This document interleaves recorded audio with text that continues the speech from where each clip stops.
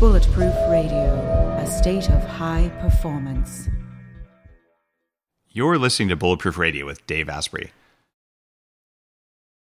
Everyone's talking about red light therapy beds, and for good reason.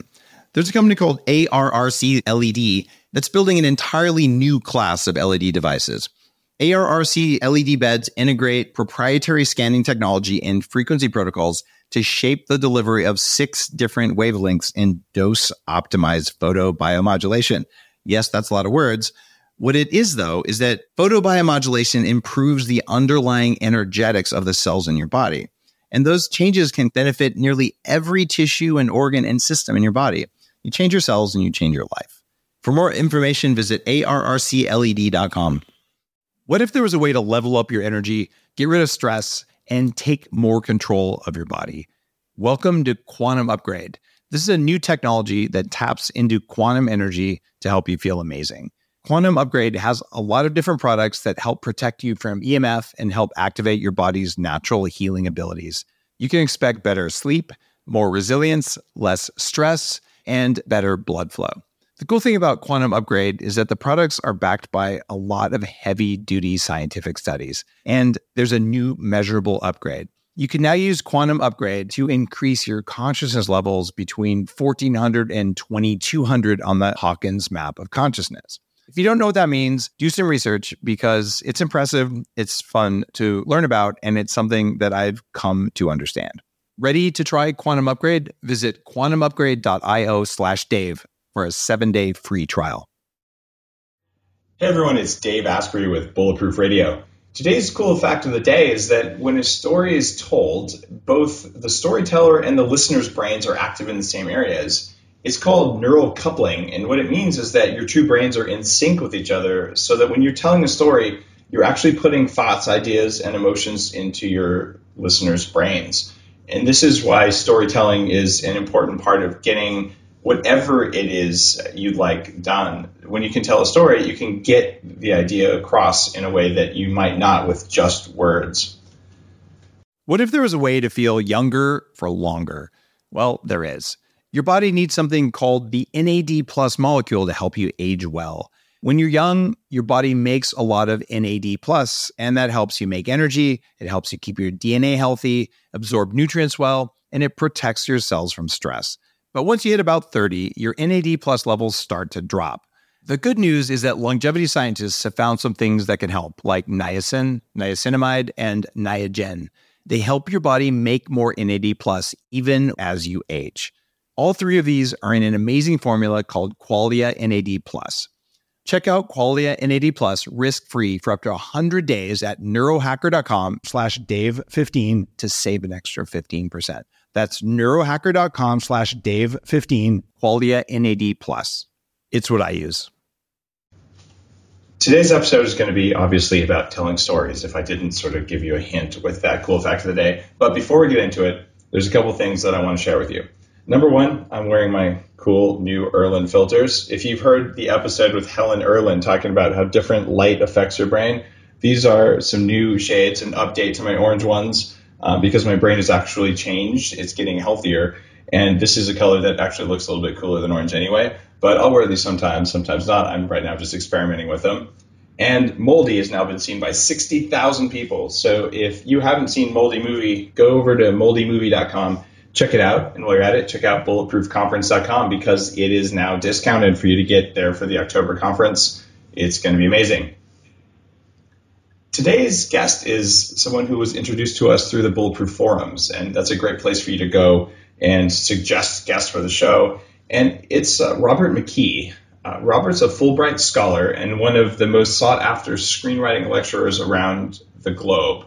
He runs the Mckee Story Seminars, and for 25 years, he's been the guy you go to when you want to learn about writing and storytelling. He's taught more than 100,000 screenwriters, novelists, and playwrights, including a few guys you might have heard of like Peter Jackson, Russell Brand, Jimmy Fallon, Julia Roberts, Kirk Douglas, David Bowie, and a whole bunch more. So basically, famous guy has been performing at the very top of his game for many, many years. Welcome to the show, Robert. Oh, thank you, Dave. It's an honor to have you here.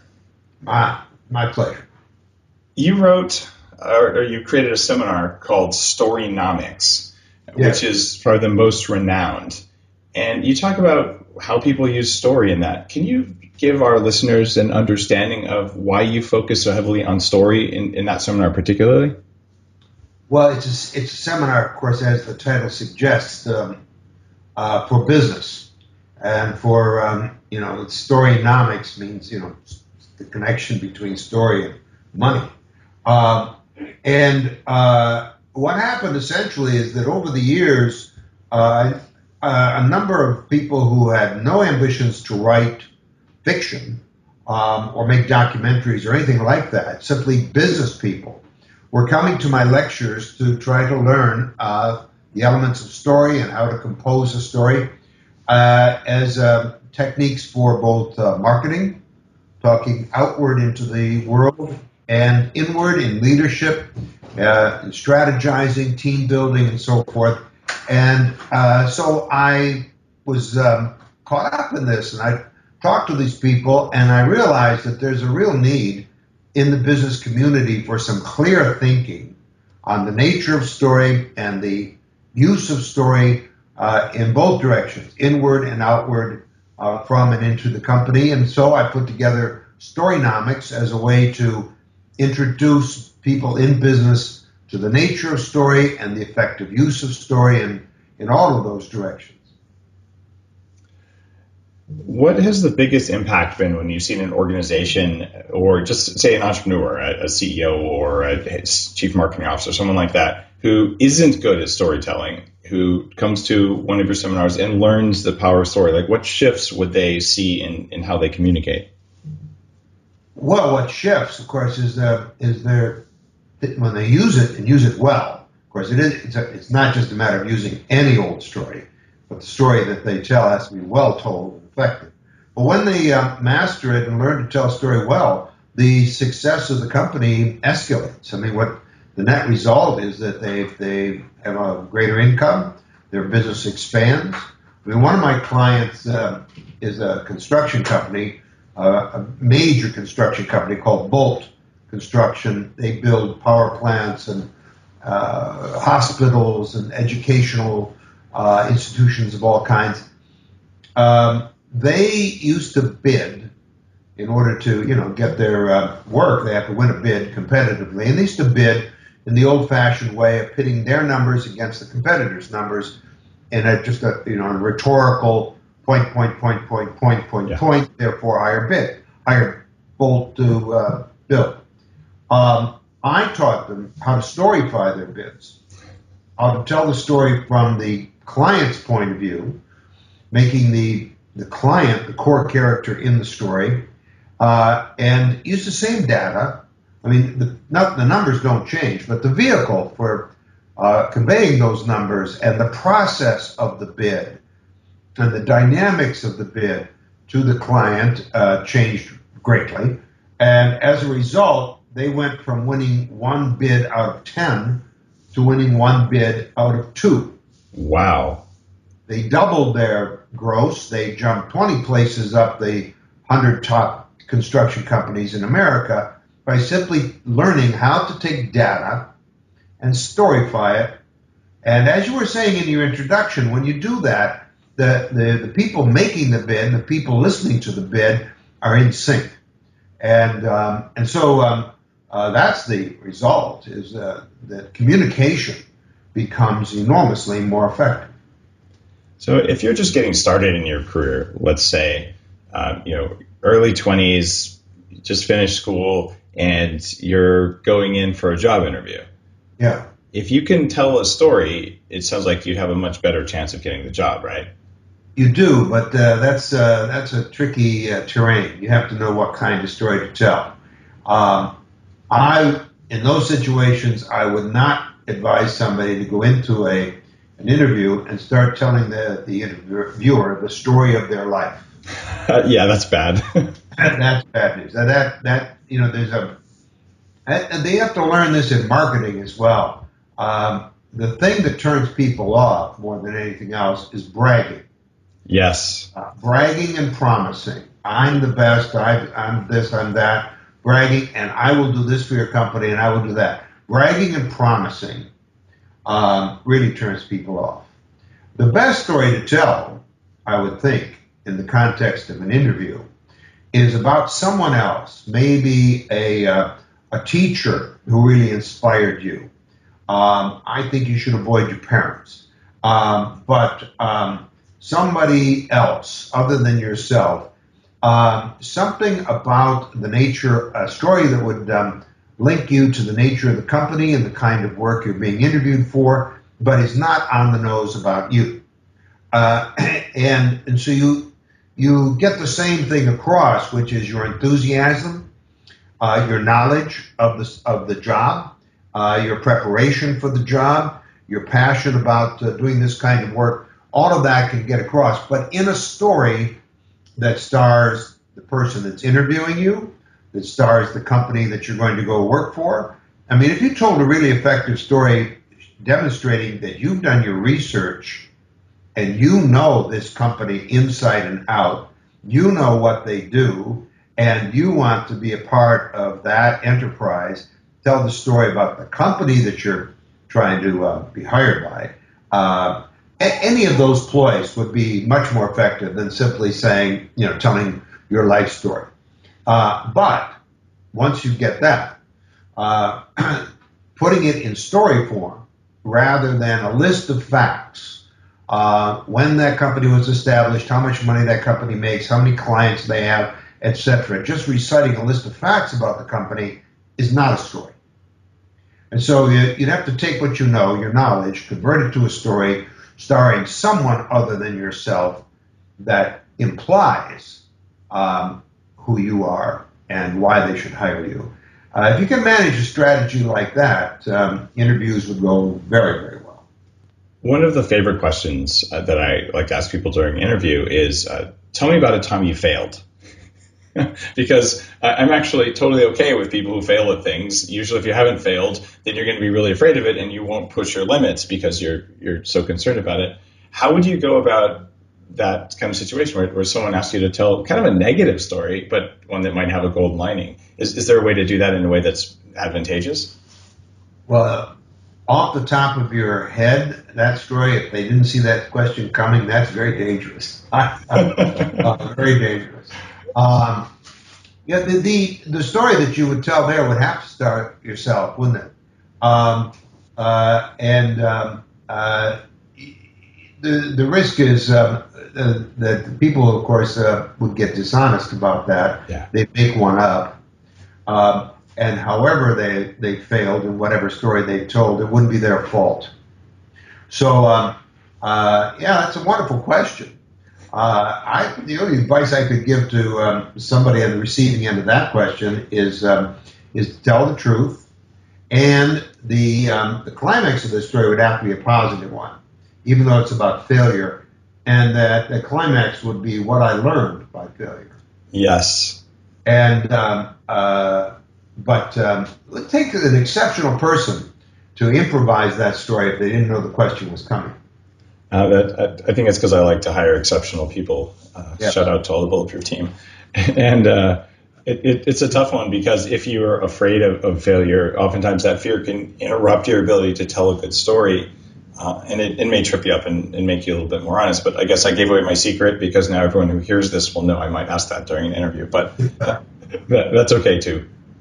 Well, people in business generally, of course, are risk adverse. Yeah. And one of the difficulties they have in using story to communicate is that story has to have a negative component. If it's going to have a positive ending, it has to, at some point, hit a negative base. Yeah. It has to be a problem and its solution. But you have to be able to dramatize that problem, dramatize the need or whatever, what's gone wrong or needs a solution. And so that is often difficult for people in business because they just don't want to be associated with anything negative. And one of the problems I have working, but I can get past this, but when working with a client, I've got to get them over there what I call negaphobia, which is rampant everywhere in business. The fear of all things negative, of saying. In fact, I was told about a book. I haven't read it, but a book on business in which the writer advised people that when they're in meetings, they should never use the word but. But is too negative. We tried to do this, but it didn't work. We went in this direction, but we should have gone in another direction. Whatever. The word but, he claimed, is too negative. And so therefore, he recommended using the word however. Oh, come on. It's the same word, but more highfalutin. Of course it is. Of course it is. But however, he felt was just was easier on the ears and less somehow negative. I mean, that is how hypersensitive people in business are to anything negative, anything that suggests failure, anything that suggests even risk. And if they can't get over that, I mean, if they can't bring themselves to grapple with reality, and half of reality is negative, their stories have no energy. Their stories just become some kind of bragging and promising, or some kind of emotional manipulation, using pretty pictures to seduce, or if it's a political campaign, using negative pictures to damn the opponent, but some kind of emotional manipulation. And so getting people in business to really embrace the power of story, one of the great tasks I have is to get them to deal in reality and recognize that every well-told story is going to have a negative dimension to it in order that the positive ending of the story have impact. Because if it's positive, it's meaningless. It lacks credibility, right? And you can't have light without darkness. Exactly. We know that. And people in business know that, it isn't all sunshine and strawberries. And so they don't believe it. When they hear somebody reciting positive, they sit there skeptical, cynical, not buying it. But as I said, to get business people over that threshold, I have to, show them many great examples, of course, of storytelling that has that negative dimension, and that is why it has such power. What is the single best example of storytelling that you know of? Oh, I don't know. Every day somewhere comes up with a whole new wonderful marketing campaign or speech and leadership tactic that knocks me out. Right now, I happen to be in love with the Adobe company. Okay. Adobe is putting out, and I don't know the ad agency that they hired to do this, but it could have been done in-house. I just don't know. But Adobe, their market is marketers. Yeah. Adobe has marketing software, marketing servicing, and so they've got to sell this to marketers. I mean, if I could create a special place in hell, that would be it. That your job is to market to marketers, right? Yeah. And they've got a series that they put out that star marketers that is so effective. The storytelling is just brilliant. And what they've done is they've really sat down and asked themselves what it is to be a marketer. Day in, day out, the CMO has got people coming in pitching this software, this system, this or that, and they've and making promises. This is going to. I've seen an ad campaign marketing campaign done for Coca-Cola that promised it would double Coke's sales. I mean, all the absurdities, but nonetheless. Wow. Promises like that, and so when marketers are sitting there fielding these pitches from these companies like Adobe, the first problem they have, of course, is bullshit. Most of what they're hearing is bullshit. Yeah. The second problem is that when they use this technology, the data is erroneous.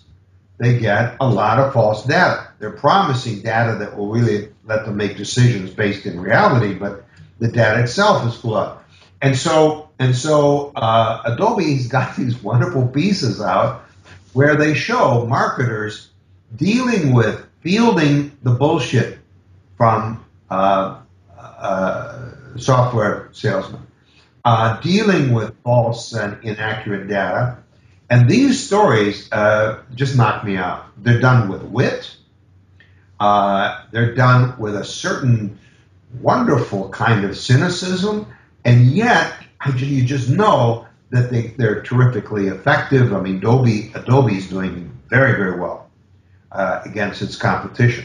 And so Adobe understands marketers and tells stories that star marketers. And as a result, the people that they're pitching to are moved to adopt Adobe's technology. Let's say that you're not running Adobe's marketing, but you're, let's say, in the Parent-Teacher Association, PTA. Yeah. How can you take these storytelling skills and sort of just use them in daily life to be more effective rather than sort of at the boardroom level? I think a lot of people listening don't know how to bring those skills to use on a daily basis. Well, how do you advise people to do that? Well, to tell an effective business story, right? Now, this is not fiction. I mean, true stories, right? Fiction. These are business stories. This is they are what I call the purpose-told story. The purpose-told story is not entertainment. I mean, if it's well told, it will be entertaining, like those Adobe pieces I mentioned. But it's not entertainment. It's told to hook attention, hold attention, and then pay off that attention with a story climax that moves the listener to action. The purpose is to get people to do what you need them to do, to take action, to buy a product, to agree with a policy and execute the policy, whatever it is. So, if I was on a school board and I need votes on that board and to take an action I want that I think will be effective for the school. The first step is to identify the audience. I mean, stories are actually written backwards, not forwards. You start with the ending. And the purpose-told story in business especially. Who am I talking to? And identify that audience very specifically. And then the next question is, and where does it hurt for that person? What does that person need? What does that person want? What is their problem? Where does it hurt? What are they suffering from? And identify their need, their where it hurts. Then you have to ask yourself, and what do I want this person to do? to vote my way or whatever, okay? And so when you understand who you're talking to and what their problem is in life that your story is going to solve, and how, and after they've heard your story, how you want them to then act. Getting all of that together, right, is the first step. Then you go back and you did, in that case, of course, you would make the person you're talking to the core character of the story. You would tell a story about them. A story that says, I'm on your side, I know where you hurt, I've been there, I've seen it, I get it, and here's how you, by voting this way, can take a step towards solving your problem and making what hurts go away. And so that's a simple process, but it's simple to talk about. It's not easy to do. But it starts with the ending. Who am I talking to? Where does it hurt? What do I want them to do? Then you go back and you compose a story designed to dramatize your understanding of their problem and starring them, not you, them. I mean, this is one of the most important steps for any business to take is to understand that today they must become consumer-centric. The stories that they tell have to be about the consumer, and they have to star the consumer and dramatize an awareness of the consumer's needs in life, and that your company or your whoever are on the consumer side. And so, if I were on the board of a school and I'm talking to parents, that's a different audience. It's a different kind of hurt and a different kind of need. And so I would tell the story about the parents and their struggle to get a first-rate education for their children, and all that, like that. And so that, you start with the ending. Start with the ending. All right. And I've found that the ability to communicate really complex ideas in a story helped enormously. For a while, I ran the Web and Internet Engineering program for the University of California. And there I'm trying to tell a story about, this packet that needs to go from one end of the internet to the other. And it traverses all these different terrains. But it was such a complex thing. The only way I could figure out to convey this over 5 years of testing it was to sort of tell a story about, all right, like you personalize this little bit of information and all the places it goes. I wish that I had known that early in my teaching career, because the facts didn't work, even with engineers. But the picture, the story that went along with it, and that helped to form even the way that we're talking today, just kind of beating myself against a wall of really complex ideas. That was a painful lesson for me. When you're talking with some of your clients, like Microsoft and these really big companies, how do you short circuit that long learning process to make someone good at telling a story, or at least passable, so that they can get these ideas across? I workshop them. Okay, and the workshops that you do, how long are they? Depends. At least a day or two. Okay. Depends. It depends on how many people do they want me to work face to face with. And so the workshop, consists of the executive comes in with what they think is a story, and I don't give them any, lecture. Perhaps they've come to my Storynomics before, but they get up and they pitch. They tell their story. Then I take it apart, and I show them what worked and what didn't, and how they could fix it. And then they go off for whatever time, and they rewrite or rework that story, and they come back and they do it a second time to see if they can, take this direction and rework the story in an effective way.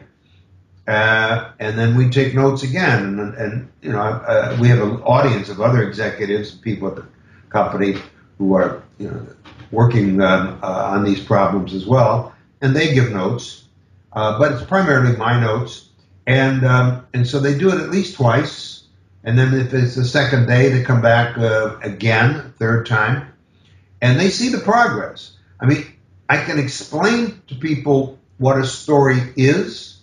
I can show them multitude examples in various contexts of people using story, not just to market, but in leadership. And that takes them to a certain point of understanding. But still, they need to practice. I mean, they need to do it, to take notes, and to be shown, because I'm a good storyteller. And so I can take almost anybody's story that they pitch to the company, and or to hypothetical clients, and I can rework that story on the spot. And the moment I do, they immediately say, "Oh yeah, that would be better. That would be better," because they're making all the amateur mistakes. So they learn from that. So workshops is the bridge that takes them from understanding from the lecture, getting it through examples, and then doing it themselves with critiques. That's how you teach, and it's simple. It's just like the way they used to teach in college. You went and had a lecture and a recitation, and in the recitation, a recitation leader, some grad student probably, showed you face to face how this thing works or how to do that kind of math or whatever the problem would be. And so it's the same process. You give them learning, you give them examples, and then you give them practice. In 2002, I was getting my MBA, and I tried to convince my classmates that we should do a project on what is now called neuromarketing. I wanted to hook electrodes up to my classmates' heads, measure their brainwaves while we basically told them stories, or while they looked at advertisements, which are a form of visual storytelling, and just to see what their brains would do so we could kind of figure this out. And this has now become a much more of a science than it was a decade ago. And maybe 2-3 years ago, I sat next to the CMO of Monsanto at a neuromarketing conference at Stanford. And okay, that kind of scared me a little bit. But is storytelling a form of manipulation? Like is it fair for a company to be able to tell a really effective story? Are they taking advantage of their customers or their audience when they do that? No. You can lie. You can lie either way. Okay, very fair point. Have a choice. Okay, you can put PowerPoint presentation up there and slant all the data in your favor, which is what we do when we make a PowerPoint presentation. Yeah, that's what PowerPoint's for, right? At the bottom, at the end of the day, you want to persuade. And so you put up your data, your authorities, your pie charts and whatnot. You put up your point, therefore, right? And you deliberately distort it. You ignore or avoid everything that would contradict what you're saying. That's one kind of persuasion. The wonderful thing about story is that in order to use story to persuade, to get the light to go on and people go, oh yeah, I get it, you have to show the negative side. In rhetoric, you do not show anything that contradicts yourself. But in story, you're talking about reality, the dynamic of change, how things move from positive to negative, and you have to embrace both sides to tell a story. But it can be bullshit too. Story can distort, and but the interesting thing is, though, most people know when they're being bullshitted. And so if you use story to bullshit, it won't work because people have a kind of an antenna for the truth, and they know when it's distorted, when it's a lie. So you as I said, you can lie in rhetoric, you can lie in story. It's more difficult to lie in story, but let's say you can't. And in terms of fairness, no. I mean, there's nothing unfair about an honest communication saying, look, here's the situation. This is where this company has been. This is where the company is now. And here's our strategy in story form for the future.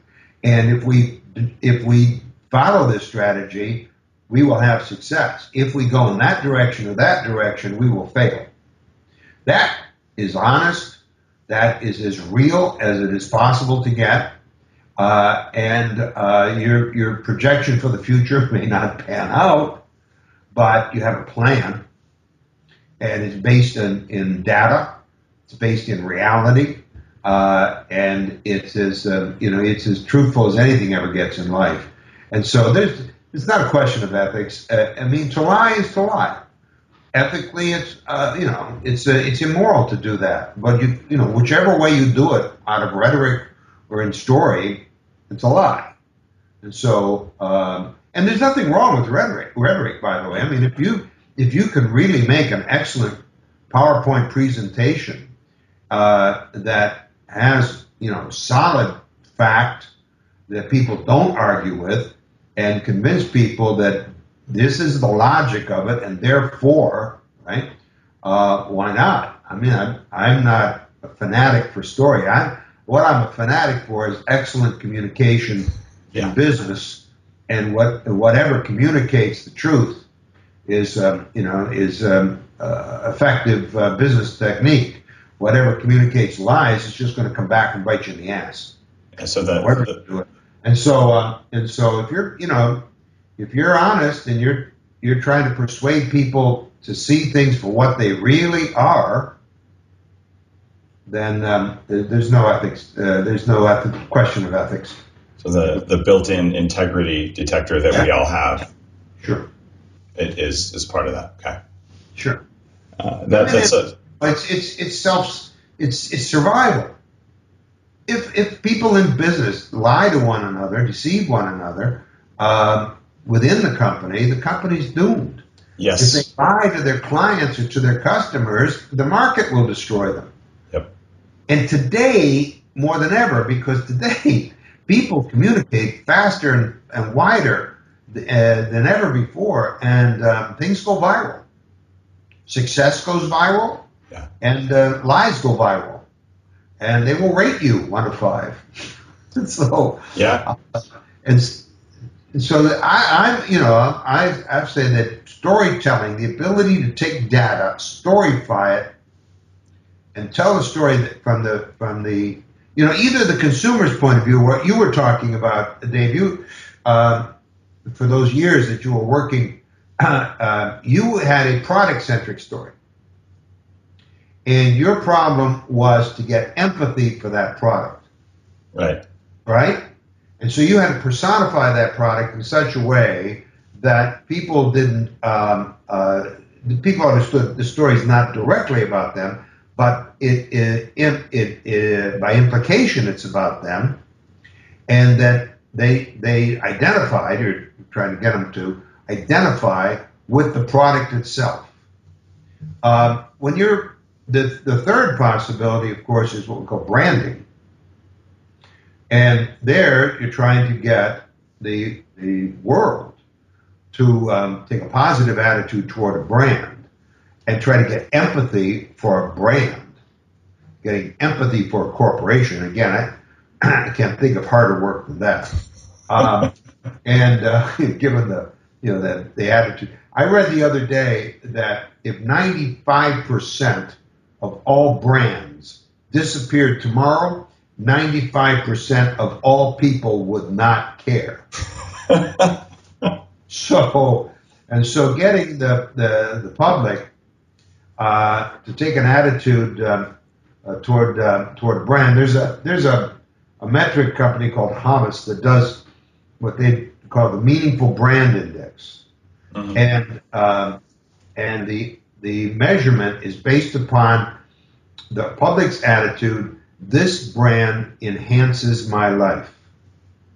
This brand improves my life. And guess what is number one at the top of the Meaningful Brand Index? Apple. Nope. Google. It's up there. It's number 3. Okay, not a bad guess, but I'm not sure it would be number 1. Google. Oh, I did Google. That was my second choice. All right. Yeah, that's number 1. This brand improves my life. You know what was number 2 between Google and Apple? Samsung. Oh, wow. Okay. Because this is an international, right? Power in numbers. Outside of the United States, Samsung has as much or more presence in the world as Apple does. Much Anyway, more. the attitude is this brand improves my life, and therefore people identify with the brand. And the feeling that this brand is on my side, this brand understands me, this brand is working to improve my life. And to do that, you need story. There's no other way. You can't just say we're the biggest, we're the best, we're the whatever, and expect people to identify. And if companies don't get this, they're in real trouble. Because the millennial generation, people under the age of 35 or so today, they see bragging and promising coming a mile away, and they laugh at it. Yeah. They see emotional manipulation coming, and they laugh at it. They know when people are trying to use them. They know when people are bullshitting. And they find bragging and promising just ill-mannered. Yeah. Ill-mannered. And so if a company today wants to get that millennial market and hold it over the decades in the future as these people, grow older. They have to stop this typical. I mean, we have been the essence of advertising for over 100 years has been bragging and promising, bragging and promising. That just does not work anymore. But advertising agencies and PR firms continue to brag, continue to promise, and then wonder why the brand's awareness is declining, wonder why sales aren't, increasing. And old people, like me, we're so used to bragging and promising. We don't sneer much, but young people do, and they don't want to be interrupted. What they want is to be entertained, and a story is business stories are very brief. They usually only have one turning point, maybe two, and they're very brief. And the most precious asset that a company can have is the ability to get attention and to hold attention for whatever time it takes, 30 seconds, 3 minutes, whatever, to hook and hold attention and move people to act. But the first, you got to get their attention. And the way to get the attention is you tell a story that has a hooky opening, a turning point that hooks interest. And someone goes, really? Really? What happens next? And bragging does not get attention. You Right. just turn it off. Now, if you were to stand up and if you were to market to an older audience, you might stand up and say something very much like, "Look at all the success. I've done really, really well, et cetera, whatever." If you were to take that and translate it to a story that would work for a younger audience, but you want to convey that same idea, how do you flip it? What do you do in order to basically? How do you turn bragging into a story? Assuming that the bragging is there, so I've done really well. I'm really, really good at what I do. Well, in fact, I'll put it out there. I lost 100 pounds, right? And I'm not bragging about it. I still have stretch marks. I was obese for much of my life, right? The only reason I bring this up is that when I'm talking with people who are trying out the stuff that I do, the stuff that I wrote about in my New York Times bestselling book, it's illustrative of the point. But honestly, it's not, hey, look at me. There's 10,000 guys who are more ripped with better abs than me. But it's like, look, this is an example of what you can do. How do you do that? Because I don't really brag about this, but there are people who are like, oh, Dave likes to talk about himself. No, I like to talk about how you can lose a ton of weight, and I just happen to be. Why don't you just talk about how you can lose a ton of weight? Cool. Or just shift your pronouns. Okay, cool. All right? It's not hard. It's just getting rid of the words I, me, mine, my, Amen. and change it to you. Yes. Right? You is both plural and singular. And so just shift the pronoun around and one way to get it back to your success is to tell a story that stars you, whoever you're talking to, and reach where the person is, and then you say there's a way out, and this is the technique, or this is the change that you have to make in your lifestyle, and I suffered this. When I made that change, okay, and so being able to validate that you have gone through what they're going through or will go through is important. But as soon as possible, get it back to them. That makes sense. I just want to be the guinea pig there to say, look, it's possible, because the work that I do is certainly about making change in other people. I'm pretty happy with where I am now, and that's, I don't need to talk about myself. It helps. I mean, when you mentioned your book just now, I'm sure out of habit, you said it was a New York Times bestseller. That's bragging.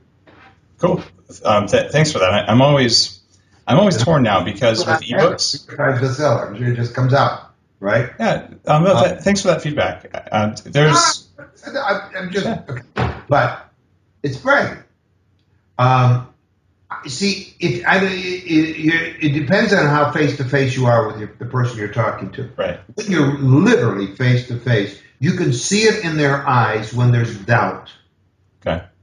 Therefore, you can move the story that you're telling to satisfy that doubt by saying, "This, I wrote a book on this, right? And X thousands of people used it, and I get letters and emails telling me thanks. Okay, so it will work." And let them assume that it was a bestseller given the numbers that whatever. But if you're telling a story as you do, broadcasting, then you can't see their faces, and you have to sense when their doubt might arise, and find a way to move the story towards something that would satisfy that doubt. If you've done this long enough, you know how to have that sort of sixth sense that tells you, this is a point where I think I need to use a little rhetoric, introduce the facts, and to bolster this moment. And how much or how little of that, who can say? It really depends on so many factors that vary from story to story. But the beautiful thing about story is it allows you, if you come to a turning point, it allows you, you've got their curiosity, it allows you then to dump exposition in and to pour in the facts because they're hooked. They want to know, how is this going to turn out? And at that point, then comes the data. And so the story incorporates data wonderfully. And so you've got facts to back up, but you want to put them in a context at a moment when they're really hooked and they really want to know. In what you were saying at the very beginning in your introduction, that there's a neurology to this, there's a neuroscience behind this, and that when you tell a story really well, there comes a moment in the listener, in the audience, where their mind is absolutely open and receptive. At that point, you put in the brand. In that point, you put in the last step, the one you want them to take to look into the service or the product. And you can't get that in rhetoric. Rhetoric is arm twisting of a certain kind. But story just opens people up and makes them receptive when it's well done, of course. All of this is predicated on skill and a really well-told story. One of the things that Bulletproof Radio focuses on is understanding how people get to the top of their game. And Peter Jackson called you the guru of gurus. And you're one of the top storytellers out there, and where I've probably been deficient in asking questions today because I just actually got a chance to be schooled by a guru. But how did you get to be so good at this? Like, what did you do to be at this level? I told the truth. That's the real difference. First of all, I have real knowledge. The lectures that I give are based on decades and decades of experience directing in the theater. I directed professionally over 60 plays. I acted professionally in 60 plays, and therefore my job was to unravel what writers had done and then recreate it in a performance or in a cast of characters on stage. I followed that with 3 years of research and a bibliography that was literally 300 titles long into the art of story for stage, page, and screen. And then I was a writer. And I had a good deal of success writing television. I sold 20 screenplay deals in Hollywood, so I was a successful writer. So I had knowledge. And I noticed that what other people were doing in trying to teach writing was pretending that it's easy and that there's a formula. And step by step, you follow this recipe, and voila, a wonderful screenplay, and you'll have your name on the screen and make $1 million. And essentially, they were lying to people. They were pretending it was easy and that anybody could do it. What I did and do is tell the truth. This is really difficult. You're probably in over your head.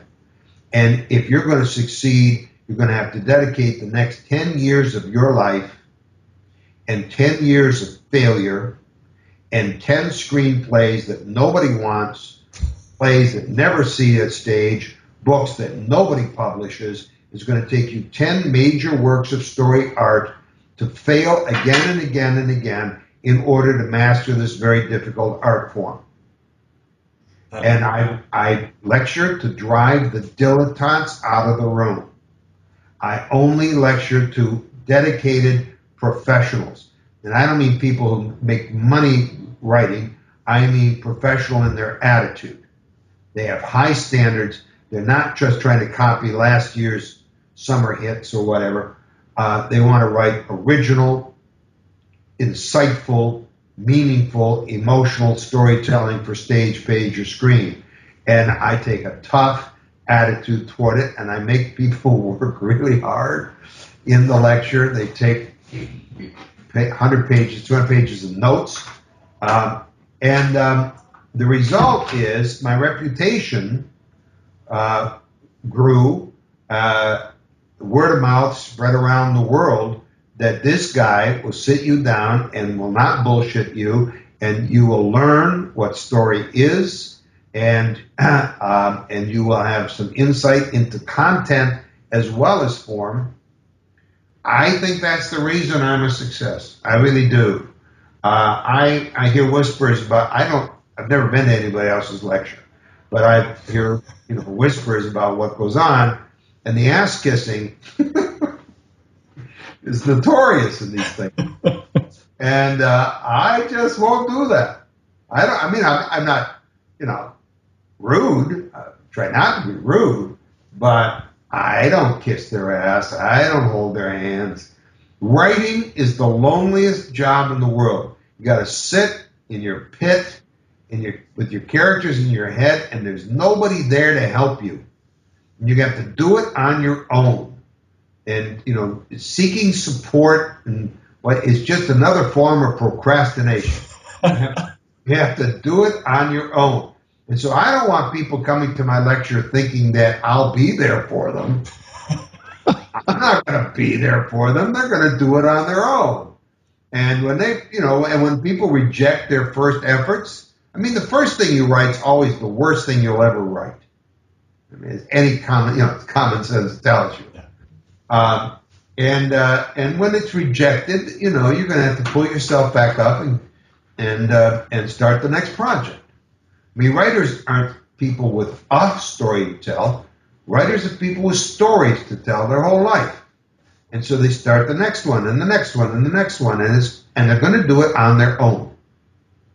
So if they can't deal with the truth in my lecture, they're never going to deal with it on their own at their keyboard.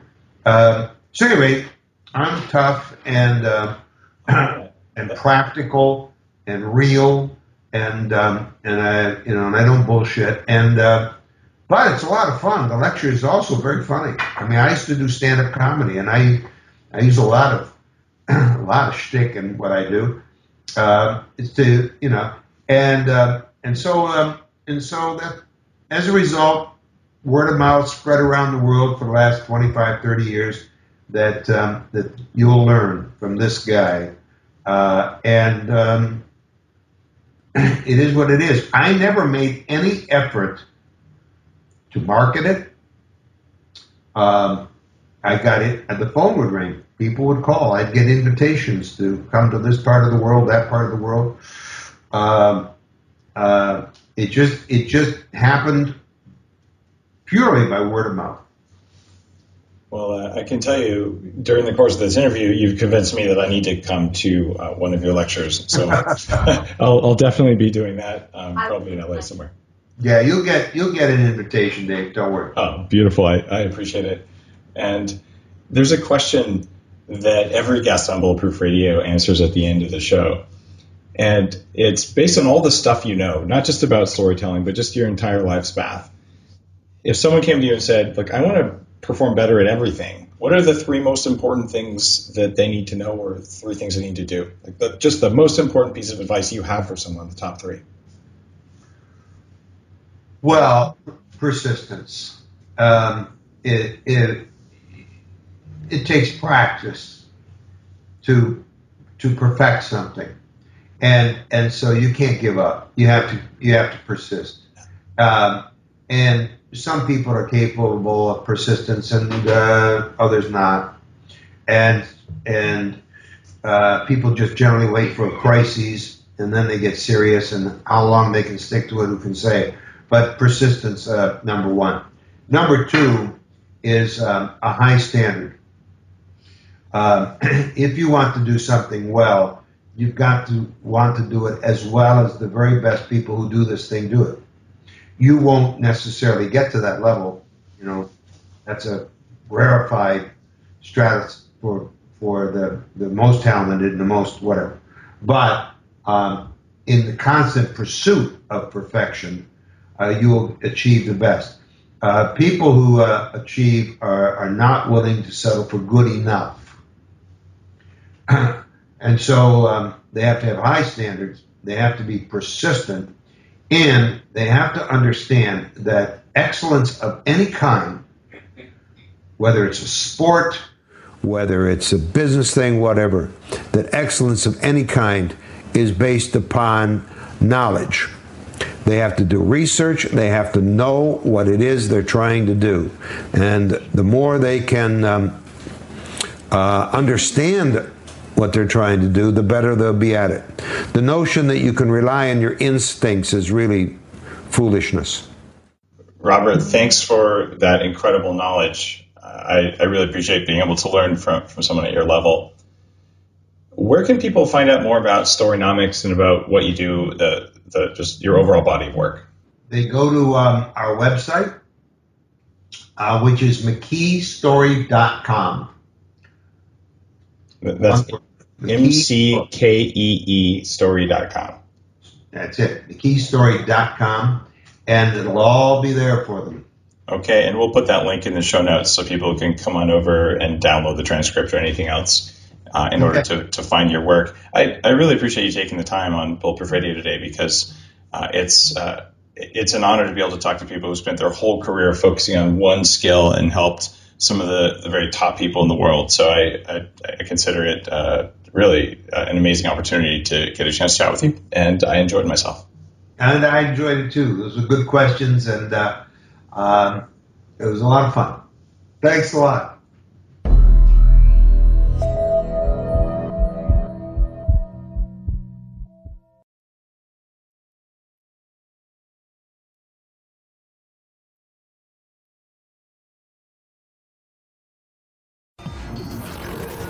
The Human Upgrade, formerly Bulletproof Radio, was created and is hosted by Dave Asprey.